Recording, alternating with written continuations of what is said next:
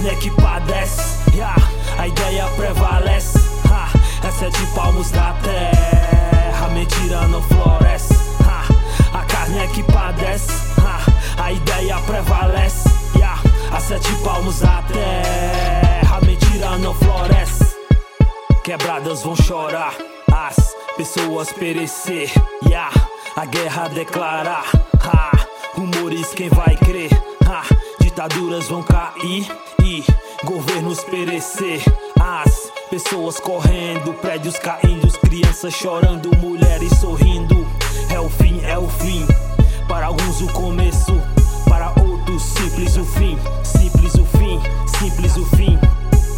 Quem enganou terá o seu fim. Quem maltratou terá o seu fim.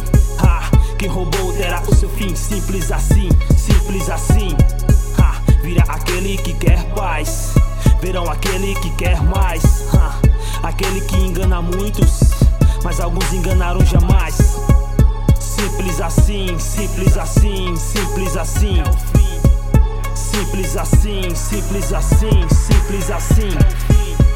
A carne é que padece, a ideia prevalece. É 7 palmos da terra, a mentira não floresce. A carne é que padece, a ideia prevalece. A 7 palmos da terra, a mentira não floresce. Quem tem carne podre, quem vive no podre, Brasil não tem nome, e nós é quem consome. Corrupção tá aí, dentro de nós sempre irá existir. Roubar virou moda e pedir esmola, porque trabalhar ninguém quer, né? Mas roubar dos pobres nego quer, né? Quem quer muito acha, quem quer corre atrás. Quem não quer dá desculpas, dá as costas e vai, vai, vai. País de ideias tortas, no papel até bonitinho, mas na real não vai ser assim.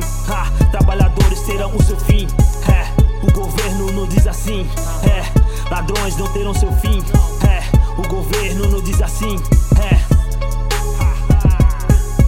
Trocamos ideias por dentaduras e R$1000. O governo quer nos destruir, se baixarmos a cabeça será o fim. A carne é que padece, a ideia prevalece. É 7 palmos da terra, a mentira não floresce. A carne é que padece, a ideia prevalece. A 7 palmos da terra, a mentira não floresce. A carne é que padece, a ideia prevalece.